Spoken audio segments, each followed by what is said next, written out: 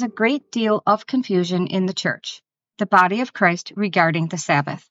Questions that must be asked include: what should the Christian position be regarding the fourth commandment? Should the Christian observe the Sabbath? Should the Sabbath be on Sunday or Saturday? How should the Sabbath be observed in practice? Is Saturday the Jewish Sabbath and Sunday the Christian Sabbath? Our host, Bill Petrie, looks at these questions on today's Differing Things.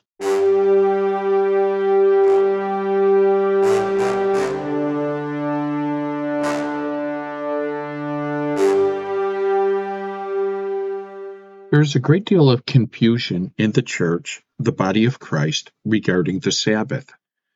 Questions that must be asked include: what should the Christian position be regarding the fourth commandment? Should the Christian observe the Sabbath?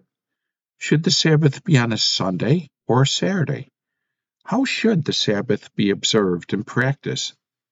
Is Saturday the Jewish Sabbath and Sunday the Christian Sabbath? The commandment reads as follows in Exodus chapter 20, verses 8 through 11.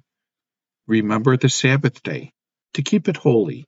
6 days you shall labor and do all your work, but the seventh day is a Sabbath to the Lord your God.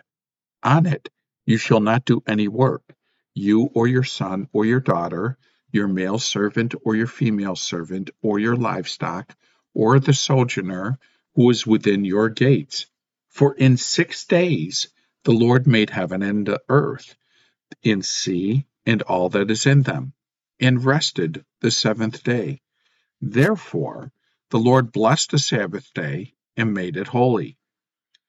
It took many years of being a Christian before I understood the answers to these questions. There is a great deal of misunderstanding regarding the Sabbath. I have dear friends who belonged to a church that taught doing any work whatsoever on the Sabbath day is sinful. There is a summary answer, and the bottom line is this: observance of the Sabbath is not a requirement of Christianity.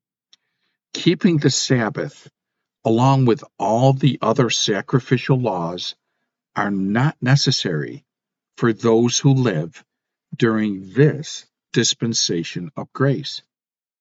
We do not keep the Sabbath for the same reason that we do not sacrifice lambs for the remission of sin. We enter God's rest the very instant we put our faith in the person and work of Jesus Christ. The entire law of Moses, which includes the Ten Commandments, is obsolete because Jesus Christ fulfilled the law of Moses. Jesus instituted a new dispensation with the salvation of the Apostle Paul. Jesus' death on the cross is fully sufficient for our salvation and our sanctification. There are two very good reasons to understand this truth. The first reason is that teaching observance of the Sabbath law diminishes the completed work of Jesus Christ. There is no greater truth which we may place our faith than the truth that Christ's work on the cross is completely sufficient. Our Savior is our Sabbath rest. Our Savior makes us holy. Observance of a day or any aspect of the law will not gain us the righteousness we so sorely need. We embrace Christ alone through faith alone. The second reason we need to understand this truth is we desire believers to become mature Christians, fully understanding the liberty God has given to us as adult sons in this dispensation of grace. Telling people that there is no need to observe the Sabbath usually raises more questions than answers.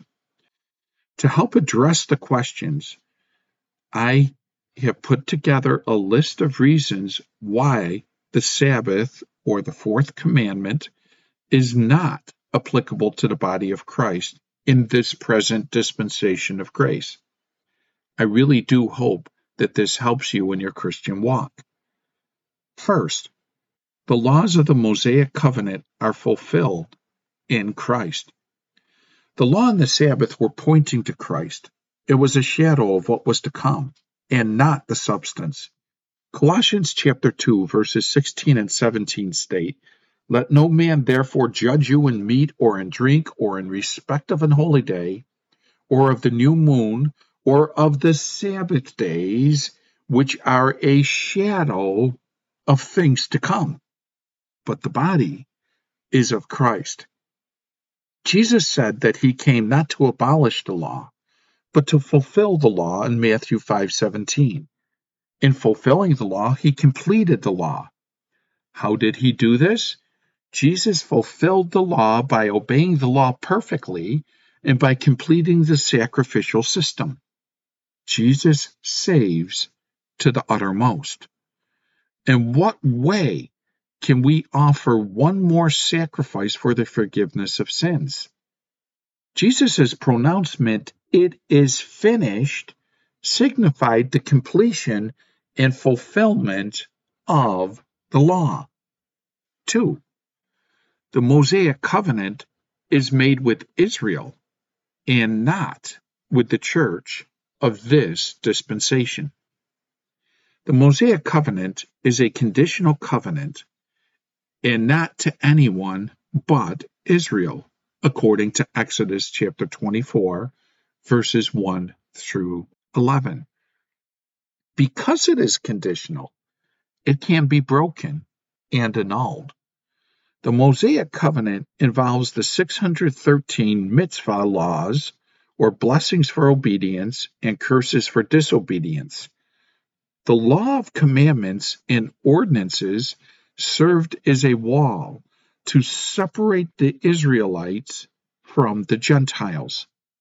The Gentiles did not participate in the covenants of promise, but were separated. Ephesians chapter 2, verses 11 through 15 reads, "Wherefore remember that ye, being in time past Gentiles in the flesh, who are called uncircumcision by that which is called the circumcision in the flesh, made by hands, that at that time ye were without Christ, being alien from the commonwealth of Israel, and strangers from the covenants of promise, having no hope and without God in the world." He goes on to say, "But now in Christ Jesus, ye who were sometime were far off are made nigh by the blood of Christ, for he is our peace, who has made both one, and has broken down the middle wall of partition between us, having abolished in his flesh the enmity, even the law of commandments contained in ordinances, for to make in himself of twain one new man, so making peace." There's a couple of things you need to notice here. Jesus Christ abolished in his flesh the law of commandments, and he made in himself of two different entities one new entity. Yes, he took Israel and he took the body of Christ and made something new. The body of Christ. God isn't dealing with Israel today. And the covenants were given to Israel. Romans 6:14 states, "For sin shall not have dominion over you, for you are not under the law, but under grace." Not being under the law renders the Mosaic covenant is not pertinent. Third, the law of Moses is in obsolescence. Paul states that Christ is the end of the law in Romans 10:4. Galatians chapter 3 shows that the law came 430 years after, and it was added to the Abrahamic covenant of circumcision given to the nation of Israel. The law was given until the seed should come. Christ, the seed, has come. Hebrews teaches that the Mosaic law provides the basis for the Levitical priesthood, but for the new priesthood to take place, the order of Melchizedek, a change of the law is required. Hebrews chapter 7, verses 18 through 22 address this. Again, we learn this all from the pen of the Apostle Paul. He writes in 2 Corinthians chapter 4, verses 2 Corinthians chapter 3, verses 4 through 11. In this passage, Paul specifically refers to the Decalogue, or the Ten Commandments, by saying the commandments written in stone have come to an end in verse 11. 4. The Christian lives by the law of Christ, or the law of the Spirit. We are not under the Mosaic covenant. Therefore, we are not obligated to keep the laws of the Mosaic covenant. To keep the law of Moses places us into an inferior position than what we already have, and makes us debtors to do the entire law of Moses. Galatians 5:4 tells us, Christ is become of no effect unto you, whosoever of you are justified by the law. You are fallen from grace. 5. The Ten Commandments are integral to the Mosaic covenant and are called the tablets of the Mosaic covenant in Exodus 34:28, Deuteronomy 4:13, and Hebrews 9:4. These refer to the stone tablets with the Ten Commandments, the Decalogue, as representing the covenant God made with Moses for the people of Israel. The Ten Commandments are synonymous with the Mosaic covenant. There is no body of Christ reference to establish the tablets of the Mosaic covenant as part of this dispensation of grace. 6. There is no separation between the Ten Commandments and the other Mosaic laws. There is no scriptural justification to separate the 10 laws, the 10 commandments written on the stone tablets, as separate from the 613 laws which make up the totality of the Mosaic covenant. The Decalogue is representative of the Mosaic covenant and is considered a summation of the laws. It is this principle of unity of the law that is referred to in James chapter 2, verse 10. The totality of the law, being all 613 commandments, is taught in the New Testament. When the New Testament refers to the law, it refers to the 613 laws, not just the 10. Here are a few of the many examples. The Gospel of John says, the law was given through Moses in John 1:17.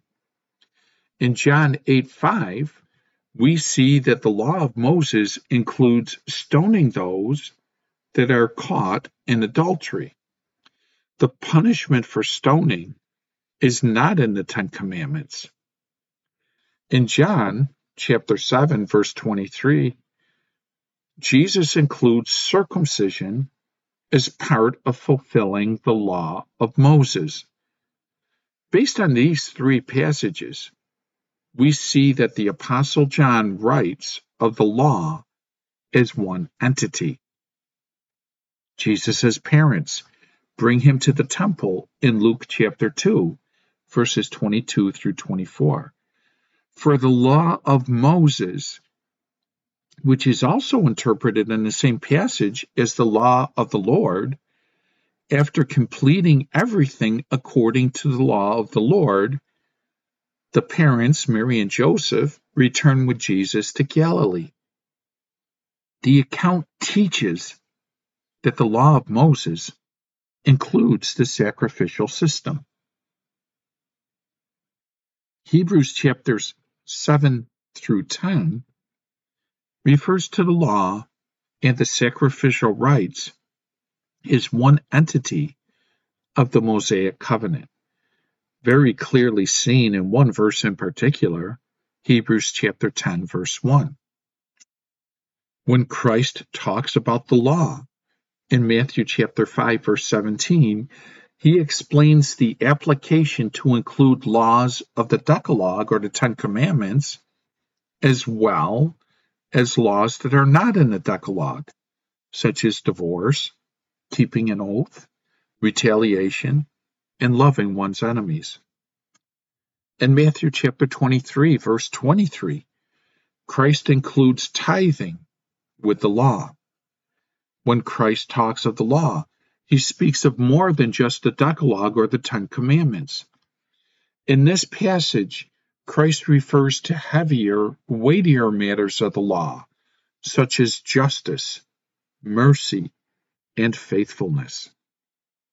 When Paul speaks of the law in the book of Romans, he refers to circumcision in some areas and laws specific to the Ten Commandments in others.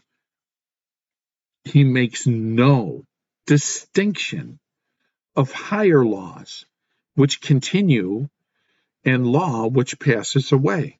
Let me repeat this. When Paul speaks of the law in the book of Romans, he refers to circumcision in some areas and laws specific to the Ten Commandments in others. He makes no distinction of higher laws which continue and law which passes away. Paul refers to all the law of Moses, the Ten Commandments, and the 613 mitzvahs as singular one law, not a law with separate distinct parts. 7. The Sabbath is given as a token or sign of the Mosaic covenant and prophecy of future rest. With God's covenants, signs are given as a token or reminder of the covenant. The rainbow, circumcision, and even the Messiah are all signs associated with Old Testament covenants. Old Testament passages tell us that the Sabbath is given as a sign. Just read Exodus chapter 31, verses 12 through 17. Deuteronomy chapter 5, verses 12 through 15, and Ezekiel chapter 20, verse 20. All of these passages show the Israelites that they were given as a people separated unto the Lord.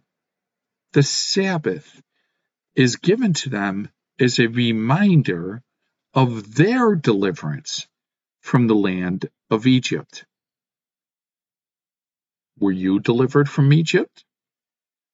Those observing the Sabbath are showing that they are living in agreement with the covenant. Not observing the Sabbath is to not be under the covenant. Under that economy, under that dispensation of law, not observing the Sabbath would subject them to being punished by death. 8. The fourth commandment is a command to cease or desist from work. The word Shabbat, which is where we get the word for Sabbath, is a Hebrew word meaning to cease or desist. Keeping the Sabbath was largely a matter of prohibition from work. In other words, no gathering of food, no traveling, no kindling of a fire, No gathering of wood, no trading, no marketing, no burden bearing. It was observed as a day of rest. 9. The fourth commandment is a command for a 6-day work week. The fourth commandment includes the phrase, 6 days shall you labor, Exodus 29. To obey the command requires obedience to working a 6-day work week. Why is the phrase 6 days shall you labor ignored by those propagating a Sabbath day keeping for a Christian? Many Christians only work 5 days a week. It is inconsistent to enforce and practice keeping a Sabbath, half of the law, while not enforcing a 6-day work week, the other half of the law. 10. The Sabbath is not a law instituted at creation, but under the Mosaic covenant. Some say that the Sabbath is a command of God given in Genesis. To interpret Genesis chapter 2, verses 1 through 3, as a law given to humanity is an error. Though sin abounded, God gave no law until Moses. Paul states in Romans chapter 5, verses 13 and 14, that there was no law given from the time of Adam until the time of Moses. Furthermore, from Adam to Moses, there is no record in scriptures of anyone keeping the Sabbath, especially during the period of Egyptian slavery and captivity. In Genesis chapter 2, it is called the seventh day and not the Sabbath. Especially when we think of this thought, in Genesis 2, God doesn't refer to the day as a Sabbath. Again, he refers to it as a day of rest. It is a description of what God did, not what God requires of man. To interpret Genesis chapter 2, verses 1 through 3 as a law also requires creating light on Sundays and animals on Friday. From the plain reading of the text, there is no reason to conclude that God intends to view every seventh day to be holy. Rather, it is quite possible to interpret that God declares that day, the actual seventh day, as holy. Interpretations which add, such as saying that God rested on the seventh day to establish the Sabbath, an underlying reason why God declares the day holy, is adding to the text. It is saying something the text simply does not say. 11. To disobey the Sabbath is punishable by death. Exodus 35, verses 1 through 3 says, Moses assembled all the congregation of the people of Israel and said to them, These are the things that the Lord has commanded you to do. 6 days' work shall be done, but on the seventh day you shall have a Sabbath of solemn rest, holy to the Lord. Whoever does any work on it shall be put to death. You shall kindle no fire in all your dwelling places on the Sabbath day. If we are to prescribe obedience to the Sabbath fully, we need to consider obedience to carrying out the punishment to those who disobey. 12. The Sabbath is a religious observance for the benefit of man and not a reflection of the moral holiness of God. The principle is the reason Jesus could say to the Pharisees, The Sabbath was made for man, and not man for the Sabbath, in Mark chapter 2, verse 27. God's righteousness is reflected by a man when a man keeps the law. In the parallel account of this event in Matthew chapter 12, verses 1 through 8, Jesus indicates that it is lawful for the priest to labor on the Sabbath if the Sabbath observance reflects the holiness of God. Then it is wrong to allow God's holiness to be thwarted in the observance of religion. In other words, if not keeping the Sabbath is a direct attack against the holiness of God, then why would God allow unholy men to be guiltless in their temple practices of working on the Sabbath? 13. Unlike the other laws of the Decalogue, the Sabbath law is not written on the conscience of the unregenerate man. Romans chapter 2, verses 14 and 15 teaches that the things of the law are written on the hearts of man, and mankind instinctively knows the law of God by nature. However, as we examine civilization, we see a universal instinct that murder and theft are wrong. But we do not see a natural tendency for the observance of a Sabbath as a religious observance. 14. The Sabbath law is not changed from Saturday to Sunday. The tradition of the Christian church is to meet together on Sunday, the first day of the week. Some interpret this day of meeting as the day in which the Sabbath, the seventh day of the week, was changed to be fulfilled on the first day of the week, hence the term Christian Sabbath. In support of this view, 3 scripture references are given to show that Sunday is now the Sabbath day for Christians. Acts chapter 20, verse 7, 1 Corinthians chapter 16, verse 2, and Revelation chapter 1, verse 10. However, within the context of these passages, there is no reference to the Sabbath, nor is there any element of the Sabbath law. It is certainly possible to construe from these passages that indeed the New Testament church carries on the tradition of gathering for fellowship, breaking of bread, teaching, and worship. However, it is not possible to interpret from these passages that the New Testament church gathers on Sunday to fulfill the Sabbath law. Any interpretation of this as being a Sabbath for the New Testament church requires a large amount of exegesis.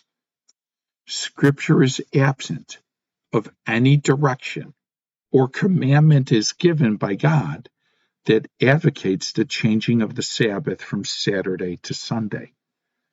If indeed we are to fulfill the Sabbath law of the Decalogue today, as some would suggest, it takes a lot of gall and outright rebellion to change what God called holy, the seventh day, to the first day of the week, without having distinct direction from God.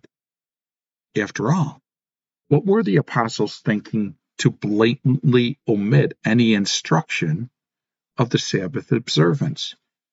Unless, of course, they believed the Mosaic covenant and the Sabbath observance to be obsolete. We can make some conclusions. We are to rest in the work of Jesus Christ. Jesus Christ finished the work on the cross. We are to rest and enjoy the completion of work which God has done for us. We are no longer under the curse of the garden, but Christ has become a curse for us. Attempts to sanctify by the observance of the law is forbidden in the dispensation of the grace of God, since it diminishes the finished work of Jesus Christ and puts him to open shame. Observing a day of rest is a healthy and right thing to do, It is right and good to rest. It is a good principle that helps us keep the right balance in life.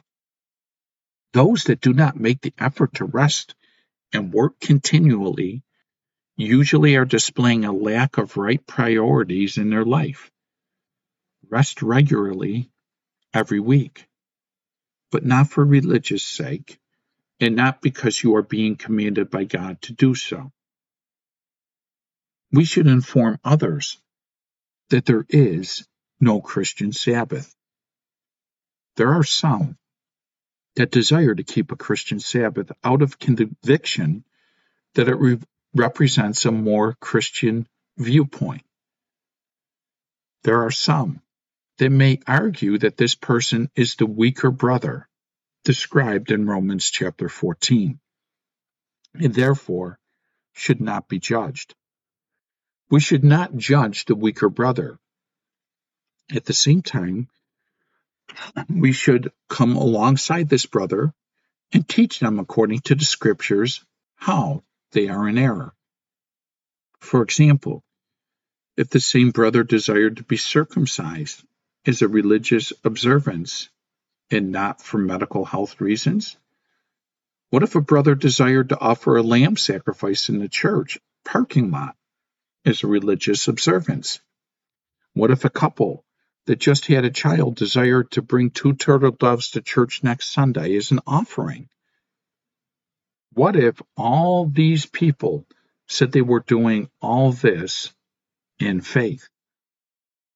Of course, what we should do is to take these Christians to the scriptures and teach them how they are in error. The Sabbath observance is just as integral a part of the Mosaic law as these other examples. So just as we would teach the weaker brother in these areas, we should lovingly teach them regarding the Sabbath and why it is not necessary in this dispensation of the grace of God. Good day, and God bless.